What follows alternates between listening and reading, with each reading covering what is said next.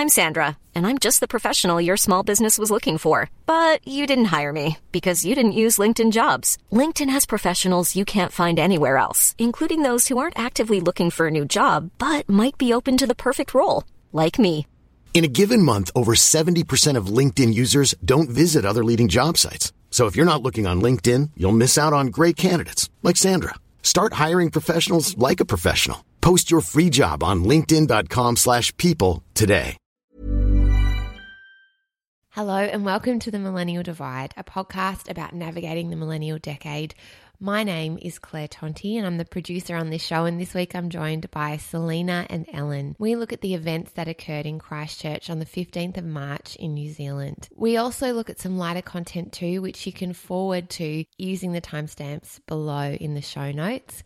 And if this story brings anything up for you at all, please contact Lifeline on 13 11 14. Tonts.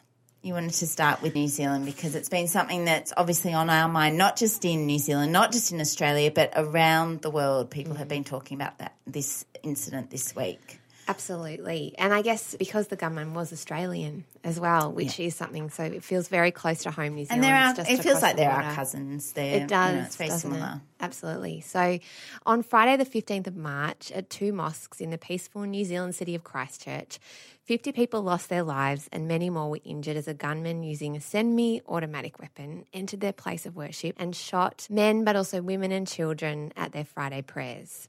The cars of those who were felled are still parked outside each mosque, and I sort of feel like that's a symbol of what should have been a really peaceful, ordinary day and a meeting of people of the Muslim faith spanning generations and nationalities. From refugees to high school students to engineers, teachers, soccer players, accountants, parents and children as young as 3, they heralded from all over the world, from Syria, Pakistan, India, Indonesia, Fiji to Afghanistan. Some were born in New Zealand and many migrated there for a better life or sought refuge, what has traditionally been a country free from violence. I guess so many reactions that people have had, I think, about it. I wanted to talk particularly first about Jacinda Ardern's leadership. Today she did a speech at Kashmir Secondary College, and those students lost 2 people, 14-year-old Syed Milner and 16-year-old Hamza Mustafa. And a third student from that high school who was 13 is recovering from a gunshot wound to his leg. While speaking today, Jacinda told the students that she didn't want them to mention or dwell on the terrorist and to not mention his name. She wanted them to focus all of our reporting on honouring the memory and the actions of the victims taken that day, and also on the support and kindness that we can show to the survivors and their families. She came out as well so clearly to say that they were going to be compensated for any loss, that they would have their funerals paid for as well.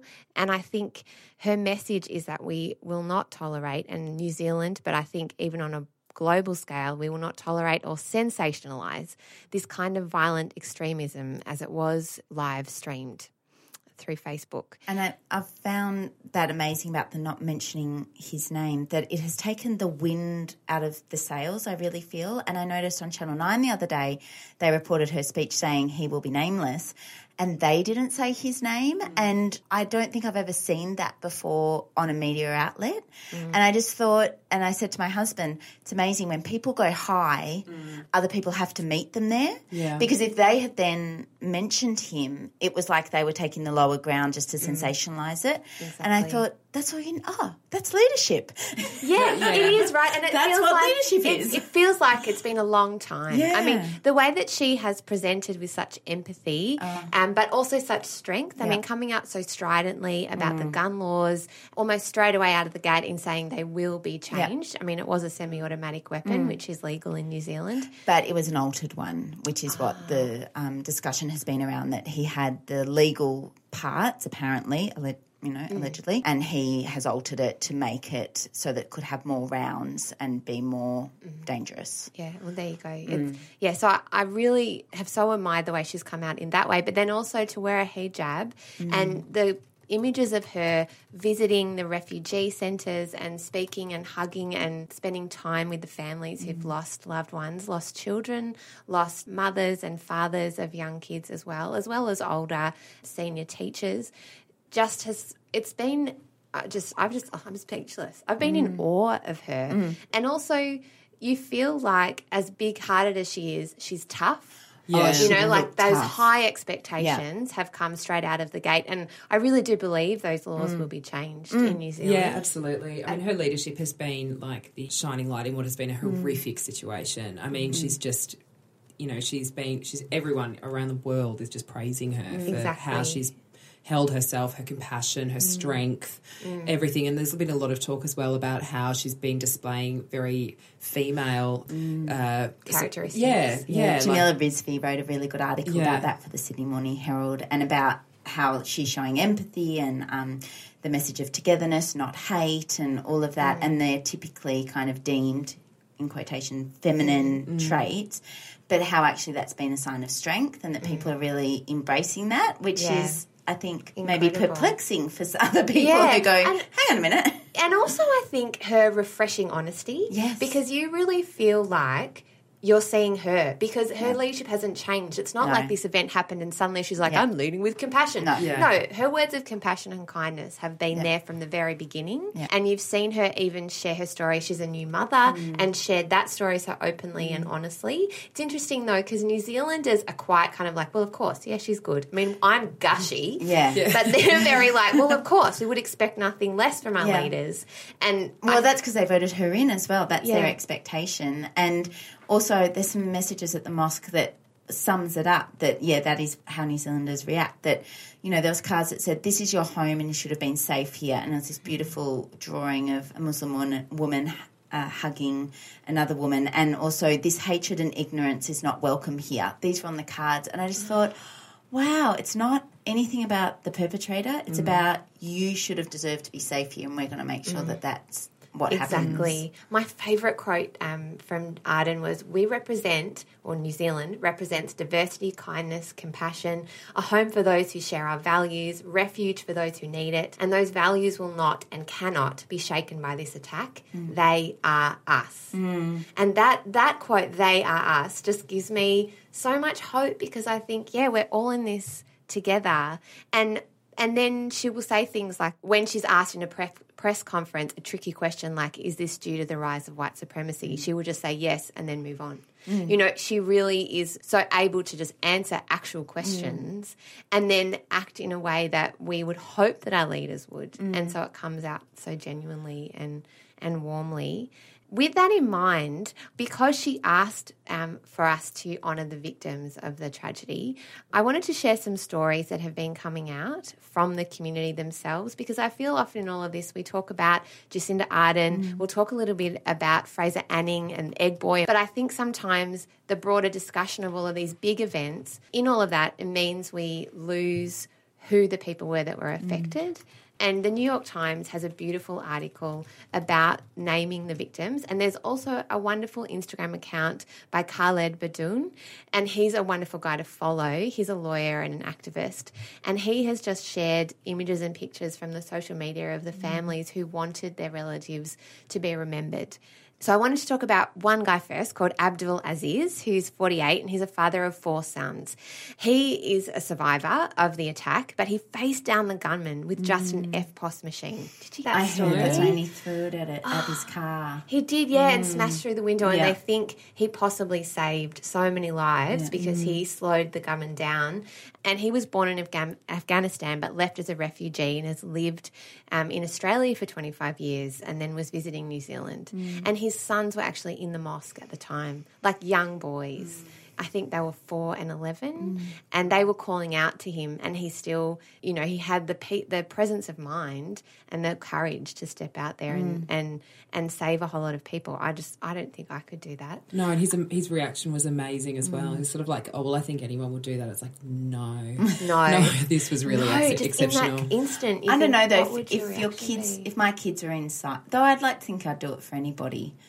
But I think if you in that split second went, well, if I don't do anything, I'm probably going to get killed anyway, and also I'm the last line of defence, I think you probably would. I think you'd underestimate yourself. You'd hope so, wouldn't you? Yeah. You'd like, I guess it's that whole idea of mothers with that tiger instinct or whatever, like being able to lift cars. I think think you would. Yeah, that's true. I have faith in you, Tom. Oh, thanks. Well, you guys would too. We would. We're Wonder Women.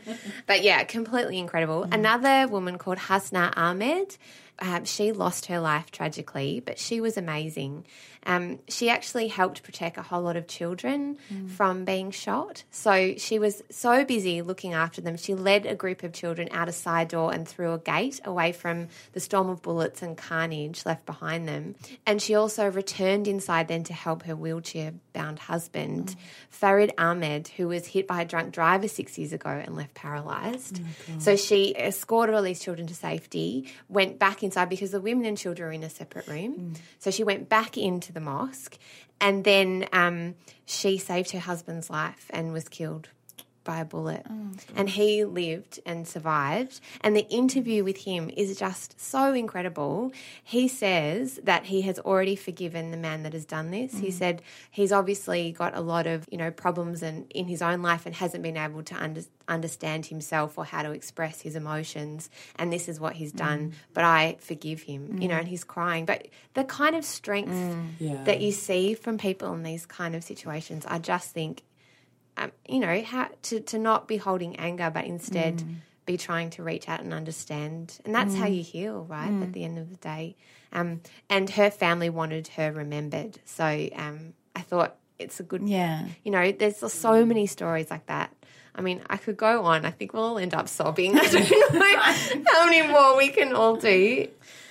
Oh, this one, the boys, there were two boys who were shot from the high school. One, Hamza Mustafa, was 16, and he actually called his mother before he was shot. So he was on the phone to her and told her what had happened. And he was apparently such a lovely kid and was so well loved. There was another wonderful man that we've seen a lot in images called Haji Dawood Nabi, and he ran the Afghan Association in Christchurch. He was 71 and he was shot trying to shield another person, according to his son, Omar Nabi. So there were so many survivors who saw people reaching out and trying to protect each other and sacrificing themselves. So another guy, Musa Vali Suleiman Patel, was 60 and he's an imam, a teacher and a mentor from Fiji. So he was visiting and he was so well loved in the community and just a pillar of strength for the community that he came from in Fiji. And so they're really heartbroken. I'll just mention one more because I know this is a lot. But I think it's really important because often we don't hear their names. And I think often you hear that number 49 and it's just a number. And just as you're saying them now, I'm like, oh no, that's 1 plus 1 plus 1 plus, it's all those families that have been affected as well. And each person has a world of their own and a family of their own, and a mother that's grieving or a father that's grieving, or a child that has now not got anyone to support them, or the main breadwinner of a family might be gone. So I think it's so important to try and keep that in our minds, because going forward, and for atrocities all over the world, and I know as someone who's lost a parent, it's not, or a good friend, it's not almost the immediate. It's a year down the track. And I think Jacinda Ardern has been amazing in saying we will support you not just now but for years, because that kind of support is needed. One story that really broke my heart was Atta Aliyan, who is a New Zealand futsal player. He's 33, so he's our age, and he has a little young daughter called Aya, and it's so heartbreaking. On Facebook, you can see all these photos of him with her with a bib that says "My Dad Rocks," and he's survived by his wife Farah. He was also really well loved, and he was a co-founder of a mobile startup app. So he's a guy that was born in Kuwait and then came to New Zealand. And he's from the tech community and they all really loved him. So, there's people from all walks of life that this has affected. Sometimes it's easy to lump everybody into the Muslim community, But it's a bit like saying the Catholic community, that's... Especially in a country like Australia, where there are a lot of people who aren't a part of one of these religious communities. It just feels very different. Yes. And, and it's kind of like... No, these are just people. Exactly. And just going about their daily life. So that Instagram account is amazing. I've been I've been scrolling through and just reading all the stories, and I mean it's I mean, it's heartbreaking, but it is amazing. And I'm so glad that guy's done that. Just to honour people, I think, and their memories, and remember that at the heart of it is people who are grieving, but then also the amount of love that's kind of been sort of, you know, thrown and overwhelmed all of them. And the voices from the community, Lee Sales from the 730 report, asked an imam who was here visiting, who was supporting the community, does it actually make a difference if people are, you know, dropping off flowers and sending cards and, you know, all of this love and support that we're throwing their way? Does it actually make a difference? And in your heart you kind of think, would it? You know, I mean, you've lost someone so important to you. But the imam said absolutely, because it makes the Muslim community in Christchurch feel that they are not othered and that it's not representative. That violent act is not a representation of how we feel.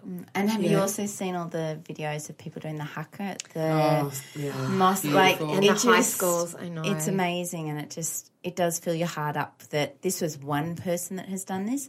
But, man, there's a lot of good people out there to offset that. The ratio is so tipped in the favour of good. Yeah. And it's funny, just sort of coincidentally, in the sort of the inner northern suburbs of Melbourne on the weekend, there happened to be a bunch of open days for mosques. It was some kind of, I'm not sure if it was sort of a festival or there was some kind of planned open day where people could go and talk to people and learn a bit more about it and all that kind of stuff. But it just happened to fall on the weekend, the day after these horrifying sort of attacks.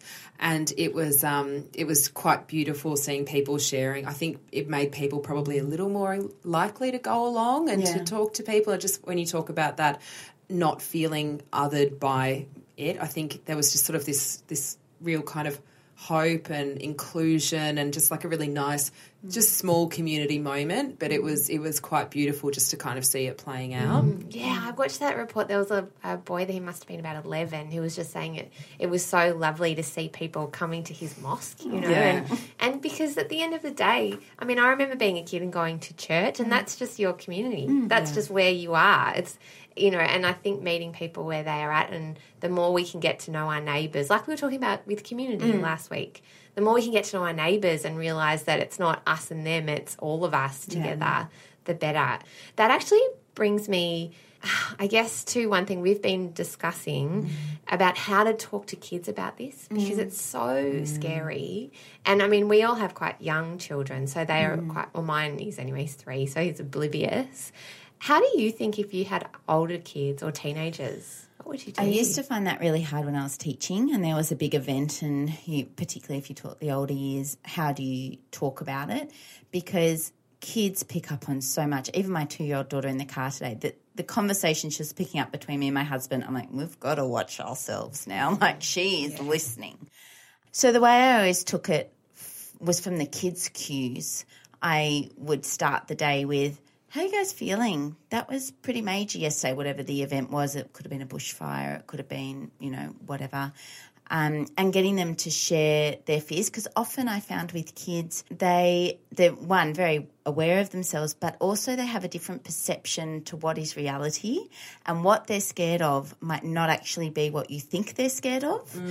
So I find that with my 3-year-old, and he's nearly 4, but he'll talk about things and we'll be like, oh God, he's worried about, you know, this and that and whatever, and it's not. It's it's close to it, but it's not. Yeah, it's like it's very easily, you know, his fears are very easily allayed. Yeah, like in the mosque, it might be not that I'm scared that somebody's going to come into our school to do that, but I'm scared that something's going to happen to you when you go to the supermarket or something, you know. It's kind of similar, but if you don't find out exactly what they're thinking in their little heads, then you might be hitting the wrong mark, and it's very hard to help them talk through that.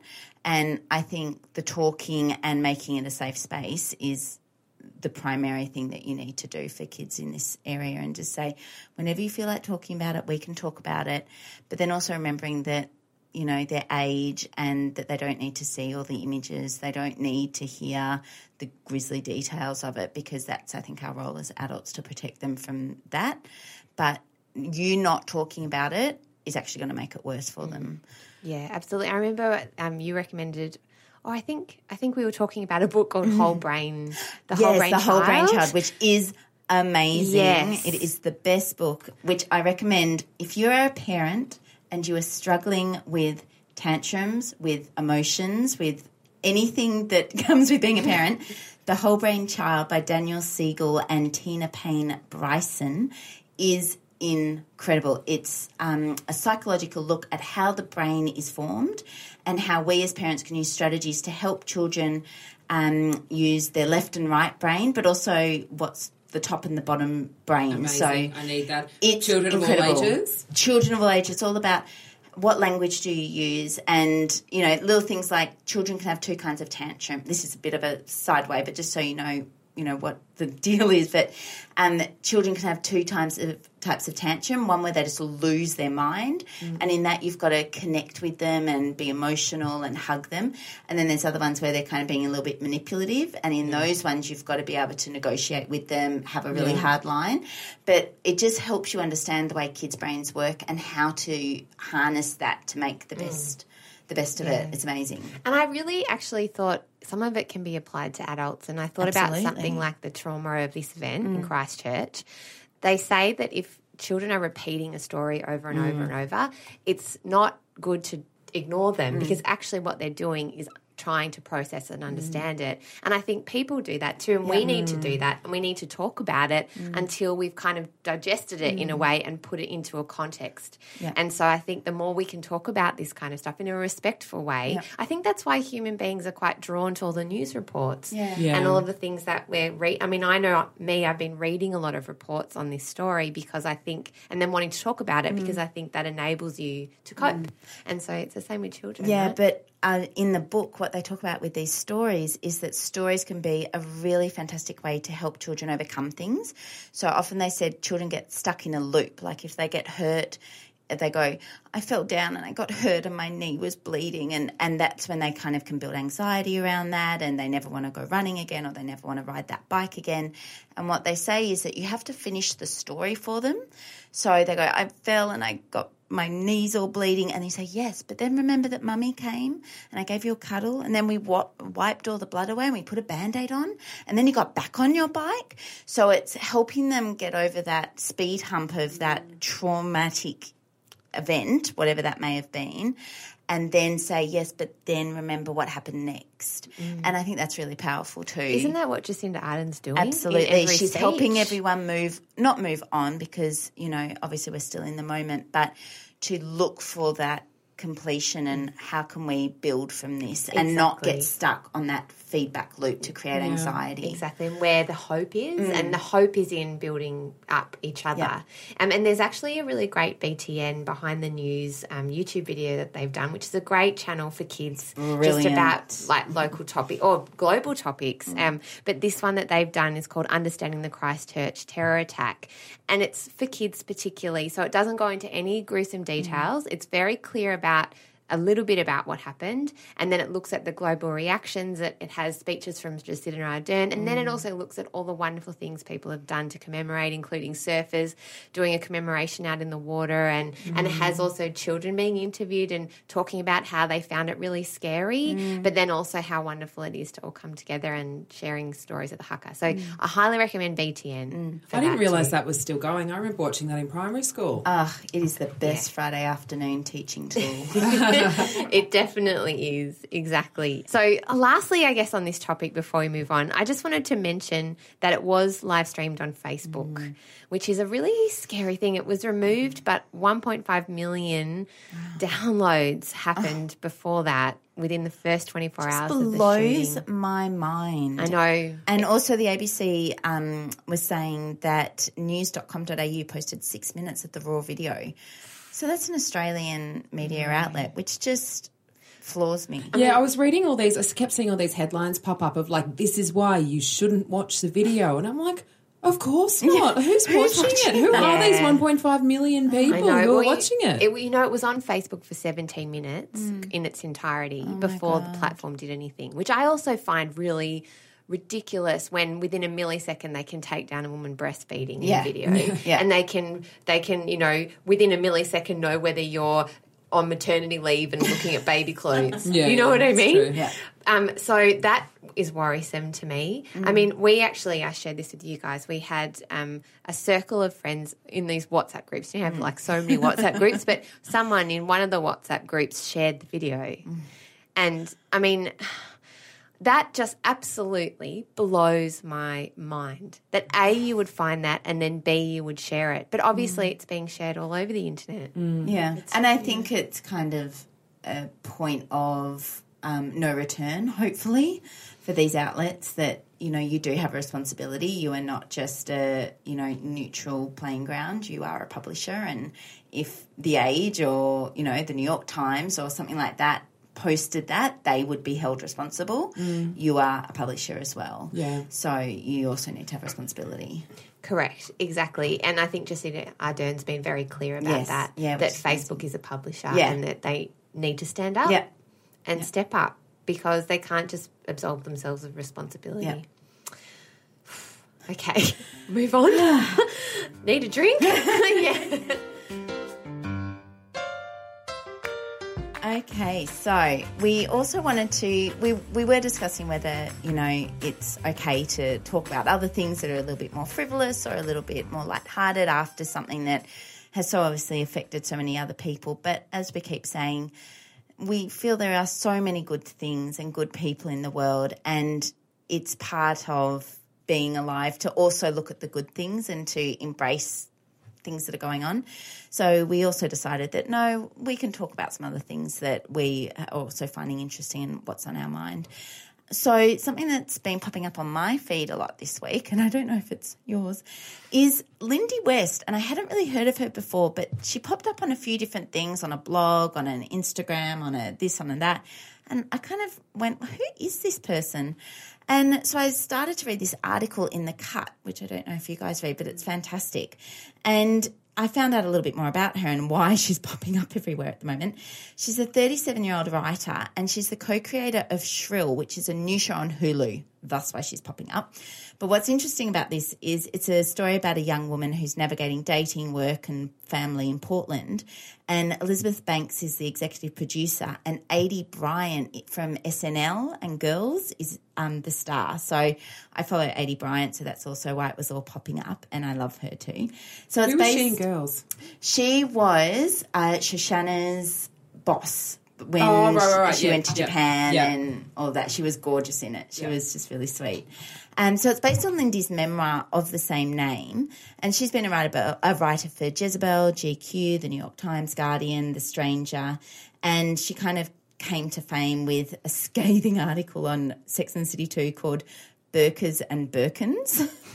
Oh my gosh, it is harsh.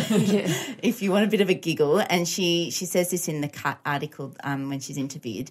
She says she's changed a bit now, but she used to be the writer that was so scathing it was funny. And it is it gives you a giggle, but it gives you a giggle behind your hand, like I shouldn't be laughing at this. And the subtitle for that article was, I watched 146 minutes of Sex and the City 2 and all I got was this religious fundamentalism. So it tells you where she's going with it. Yeah. The biggest thing about Lindy West is that she has labelled herself fat, and she's owning that word, and that's, you know, a lot of what her writing is about is being quite overweight. She's said that she's written an article called Hello, I'm Fat, and she's 263 pounds or 120 kilos. And a lot of it is about owning that word, because she said that a lot of people used to use it to hurt her. And if she goes, yeah, I use it as a descriptor, and I am, then it totally takes the wind out of their sails.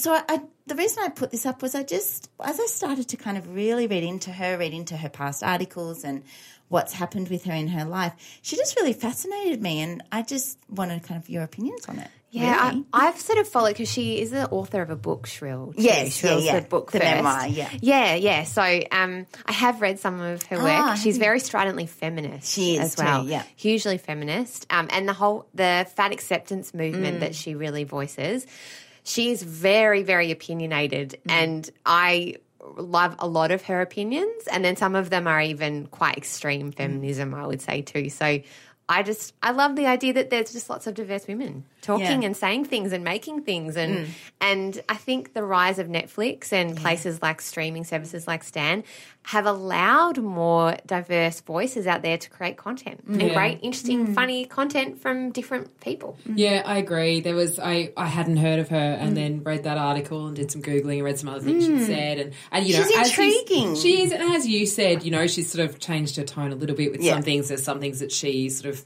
suggests that you know, slightly regretful that are out there forever and all the rest of it. But you know, I'm with you, Claire. I'm just like sort of happy that there's just this diverse thought and diverse looking people. And you know, I remember going to see a movie when I was in high school, and it was a Bollywood movie called Bride and Prejudice. Oh, I remember. And it had Aishwarya Rai in it, who's the most beautiful woman in the entire world. But I remember watching it and being like, this is the first time on a cinema screen I have ever seen a woman who's like not like the most stick-thin person you've ever seen. And, like, she's still ridiculously skinny. She's amazingly beautiful. Like, she's the perfect woman, physically, you know, in that stereotypical perfect way. But I remember that real powerful feeling of, like, oh, my God, this is so different. Those women can do that? And this was, like, in the 90s as well. So even I was just like, oh, my goodness, it's an Indian woman on the on the big screen, you know? Like, just that stuff, like, that doesn't seem like it was that long ago. But yeah, so I'm just all about diversity on the screen, all about funny women and people who are just a little bit apologetic about who they are as well. I quite like Unapologetic. Sorry. Yes. You need to apologise for everything. Yeah, correct. You know what I mean. I'm glad you both knew where I was going with that one. Yeah. What I found interesting doing a bit more Googling, she also showed up on my favourite blog, Cup of Joe, and they do this beauty uniform. So they kind of go through what's your beauty routine and all that. And it's always fascinating what products people use and the way they perceive themselves. And they said, oh, you know, we love your look. We kind of see you as very old Hollywood. And she said, that's so funny. That's not actually my look. That's just what stylists do to fat women to make us look more feminine. And she said that this is a quote from her, fat women don't really get to be glamorously androgynous. And this is kind of all got me thinking about, I hadn't thought about that, and they do often get styled as very Hollywood, like we're feminine. I thought, that would be really difficult. And she also said it's really difficult to find good clothes and good dresses. And she said if there's a dress that she loves online on a woman who's bigger, she can almost always tell where it's from because there's such a limited range. Yes. And how do you express your individuality when you have to go to the same 6 stores and get the same 6 clothes? I totally agree. Because, you know, the average Australian woman is a size 12 to 14, right? But in a lot of stores, like, for instance, Kookay and a lot of online stores are much better, but they often just go up to a 12 and maybe a 14, and that's it. Once you get above a 12 or 14, it gets very dire very quickly. I mean, it's the same with maternity clothes. Don't even get me started. Well, and the thing that's nice about people like Rebel Wilson and Lena Dunham and all the rest of it, without getting too specific and weird about people's size and stuff, is that often there's women who are quite a bit larger. And then there's really skinny women. There's not one that's just kind of in between. Yeah, it looks like us. There's just a real lack of like a sort of a size 12 person on screen, and like that's the nice thing about like seeing Lena Dunham and Rebel Wilson and stuff. It's like they're sort of that kind of in between, They're just the normal average woman. And of course, everyone looks bigger on screen, especially when you cast against people who are tiny. Because when you see people from TV or movies in real life, and it's just like, oh my God, like they're short, they're tight, they're skinny, they're just like, they're minute, when they're on screen, they just kind of look normal because that's what we're used to seeing. Planning for your next trip? Elevate your travel style with Quince. Quince has all the jet-setting essentials you'll want for your next getaway, like European linen, premium luggage options, buttery soft Italian leather bags, and so much more. And it's all priced at 50 to 80% less than similar brands. Plus, Quince only works with factories that use safe and ethical manufacturing practices. Pack your bags with high-quality essentials you'll be wearing for vacations to come with Quince. Go to quince.com/trip for free shipping and 365-day returns. I know, I'm pretty sure Amy's got Hulu, so I might be camping out there for the next few days. And good idea. Definitely not just getting her login details and doing it from home. Totally not. All right, so next we have a recommendation from Sel. Don't want to brag, guys. I did some research again. Oh, yeah. I've got 5 dot points. My recommendation this week is Who the Hell is Hamish, which is a podcast. It's done by The Australian, who are the same group who did, the same publication, who did The Teacher's Pet, which obviously went gangbusters last year and ended in the arrest of the perpetrator, yeah, I guess. Well, alleged. So this one is Who the Hell is Hamish? It's about a guy called Hamish Watson who swindled tens of millions of dollars out of people, kind of like a Ponzi scheme where you sort of get money from some people and then you give other people a bit of it so that they think they're getting dividends from this amazing investment, and the money's not going anywhere, it's just going into his pocket or his bank accounts. So he has been arrested. That happened in the first episode, so I'm not really giving much away, and he's due to be sentenced this year.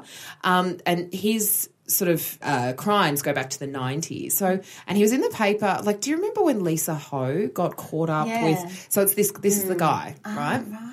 So when they said Lisa that, Ho, the fashion designer. Lisa Ho, the Australian designer, and she basically lost all her money. She lost a lot of money. Yeah. She got some of it back, but lost a lot of it. And I mean, this podcast is kind of awful to listen to because you are listening to people who have lost their life savings and like people who, like there was one reference I don't think they've come back to it because I'm on about episode 5, I think. It's being released week by week, so the series hasn't finished yet. But yeah, they sort of referenced one couple who had lost their entire life savings. They had a disabled child. They have a disabled child, so they were, kind of stockpiling money so that child could be cared for when they're no longer around.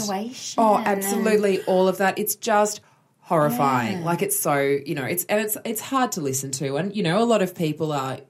They're sort of wealthy people who are making investments and all the rest of it, but it's still people who've worked really hard who have just lost all their money. Like, because I was reading some of the podcast comments, like some of the reviews, and, a few people kind of making those references. And it's like, just because these people were wealthy to start with, it doesn't mean that they still deserve to have their money taken away. This is actually kind of my problem. I am starting to get really worried about how much we're listening to true crime and true stories about people's lives that are absolutely gut-wrenchingly devastating, and how much we're sensationalising it, and it becomes, and I guess it's human nature, we always love gossip, we always love to know details of people's lives, but I just worry, I mean, I'll probably listen and love it, I'm not saying I won't, but it just... I don't know. What do you think about that? I was totally on the same track because I found a Reddit thread about it and people were discussing it and saying, I'm resisting the urge to Google because I want to hear about it unfolding. And then other people were going, have you listened to Swindled, which is about white-collar crime? And someone said, if you like this, you'll love Over My Dead Body, which is about 2 attorneys who fall in love and it ends up in murder. Oh, God. And I had the same thought. I just went, why are we we're listening to this, and I get hooked into. I love Dirty John, and this. Well, I think this is probably doing quite well off Dirty John because it's a similar, and it's made me go never go on a dating site. Yeah. My God. Yeah, it does make you and don't invest with anyone who. But I mean, the thing is, this guy, like, he was quite, he was giving people like. I mean, look, obviously I don't know anything about shares when I say this. He's giving people reports and things that looked really legitimate. Paper and spreadsheets. Yeah, all of that. So he was giving people all this information that made it look like he was, like it wasn't just like a matter of, okay, give us $1 million. Yeah, you'll be right kind of thing. Like he sort of did it all properly. But I know what you mean. And there's also, there is some problematic stuff in this podcast as well that I find with, without giving too much away, even though that's even weird saying it in this context. But, I mean, there is some stuff around sort of an underage relationship that I don't think has been dealt with very well. And I don't, like I said, I'm only a couple of episodes in, so I don't know if that all comes to a head. But I think that's really problematic and something that I don't like about it. But I don't know if that's going to come to a head later on. I think the thing about all these podcasts why people get really hooked is you're looking for clues for that not to happen to you. Yes. How do you not get duped? How do you not, get affected by these people who might be out there? And you're looking for clues like, he said this. If somebody ever said that to me, I know that they're dodgy, or I know that this is going to happen. I think it's like what we were saying before about that human nature as well. You're kind of drawn to the, the extreme stuff. And I guess it links into why people would watch that video. I mean, I know primarily male people too, male people, men often, and are watching that kind of stuff, and in a way you think, is it so that they can understand in case it happens somewhere else? Are they prepared? Do they need to know? Do we need to be prepared? I guess it's why women listen to a lot of true crime. Yeah. Like, do we just need to be having as much information as we can? But unfortunately, in a way now, how much information is too much information? Yeah. I don't know if our human brains are designed for this much level of detail I and agree. information. I'm still going to listen. Me too. It's well worth it. Okay, so we're all in. So, also, speaking of podcasts, on a much lighter note, I know I seem to say this every week, but I've been listening to Armchair Experts with Doug Shepherd. But this one, I feel I need a public service announcement that everybody needs to listen to this John Gottman interview with Doug Shepherd, because it might save your marriage. There, I'm just putting it out there. Who is John Gottman? That is a good question. I'm glad you asked. So, John Gottman is a psychologist who's best known for identifying the 4 horsemen of the apocalypse for marriage. So, I don't know if you've ever heard this. I heard this a few years ago, and it just made so much sense to me. They are contempt, criticism, defensiveness, and stonewalling. Okay, so he came about these because he studied 30 couples. What about fuckwittery? Where does that come in? What about put the toilet seat downery? Change the roll on the toilet paper roll. Change the roll. I guess it's how you deal with your emotions when you're going through that. But he studied 30 couples and wanted to identify patterns in relationships, and they observed them having a 1-hour interaction, and he said, just chat about your day and that kind of thing. And then they said, okay, chat about a problem that you've really had trouble resolving. They were able to predict with 90% certainty who would divorce or stay together and how happy they would be after 3 years. So 3 years later. So they would get them all back in, and they could say, you're going to divorce, you're going to divorce, you're going to divorce, you'll be fine, you'll be fine, you'll be fine. By the way they interacted. And it was these 4 things that, if you spoke to somebody, your partner, with contempt. So they say that contempt is when you take a higher ground, like, he's such an idiot or whatever. That's contempt. Criticism, when you show defensiveness. So if your partner tells you something and you immediately go, no, I didn't, you did this and yours is worse. Or stonewalling, where you just shut it down and you go, no, I'm not going to engage in this at all. So if you have those markers, they're the ones that will impact you later on. But I'm horrified thinking about how many of these I use, but I'm like, it's amazing, and it really does change the way how you talk to not just your partner but people around you, and go, oh, was that a really defensive response? Maybe it was. Maybe I've got to change the way I'm speaking. But what I also loved about this podcast was they go on to talking about couples who have babies. And they said 2/3 of the couples in the first few years of children that they studied, this is a different study, their relationship satisfaction went down.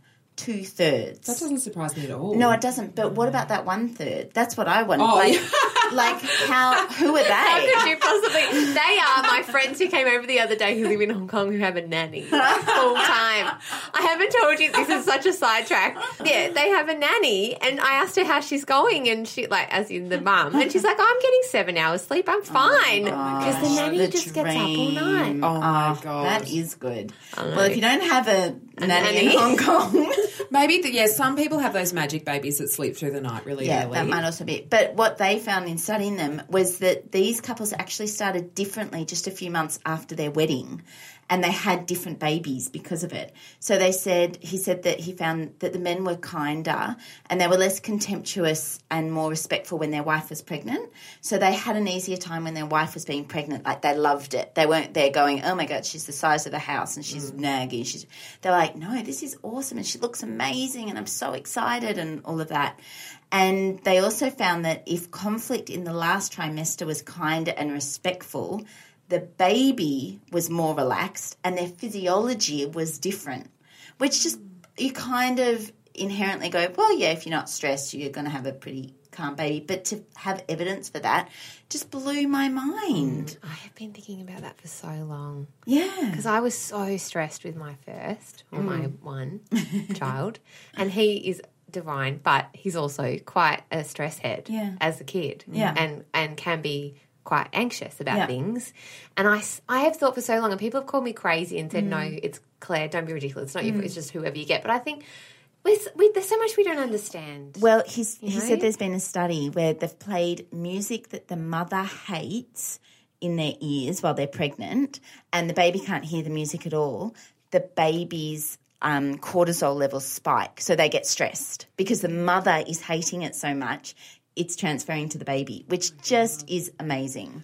So if you want any tips, he's just the loveliest interviewee, and it's about 2 hours, so it is it's a couple of trips around the block. Driving you to sleep. But there's some really good tips and strategies. Fascinating. Yeah, and it's not just this magical thing like, oh, well, they just worked out because they're great people. No, they're probably employing strategies for interacting with each other as a couple. Yeah, because my kids have really different personalities as well. And I'm the same with my first. I was super stressed when I was pregnant and didn't really enjoy my pregnancy. And when I had my second, because I always knew that I didn't want to have more than two, I really made a conscious effort. I mean, I think I just enjoyed it more because I was just less stressed because it was my second. But also, like, when he was a baby, I just made a really conscious effort to enjoy my mat leave, to enjoy newborn stage, because I was like, this is the last time it's happening for me. So I really made that. But he does have such a different personality to my older one. But, I mean, that was, I knew that from the first week. Like, before I even left the hospital, I knew he had a different personality. Yeah. So, yeah.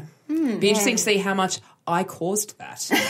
Yeah, correct. Exactly. And how much is just nature versus nurture. And, of course, there's a whole lot of things that get impacted on that, and, the first years of life and, stability and all of that kind of thing. So it's not just the mother's fault. No, there's obviously lots of factors. Yes. But it is well worth thinking about just relaxing, right? Yeah. Just in our lives in general. Just relax. Just chill, everyone. Just chill. Okay. Okay, so this has been The Millennial Divide. If you've liked what you've heard, you can listen for free in Apple Podcasts. I tried to do it like Amy does it. Do I sound the same? Correct. You sound your own. Oh, you're your own kind of girl. I've always been a second child trying to follow in her footsteps. But much more relaxed. Thanks to your mum. Correct. Thanks, Mum. So you can subscribe for free in Apple Podcasts or wherever you get your podcasts. You can also rate, review, or leave us a comment, and we'd love to hear from you. So don't forget to follow us, and you can also email us at themillennialdivide@gmail.com. And thanks for listening. Thanks. Bye. Bye.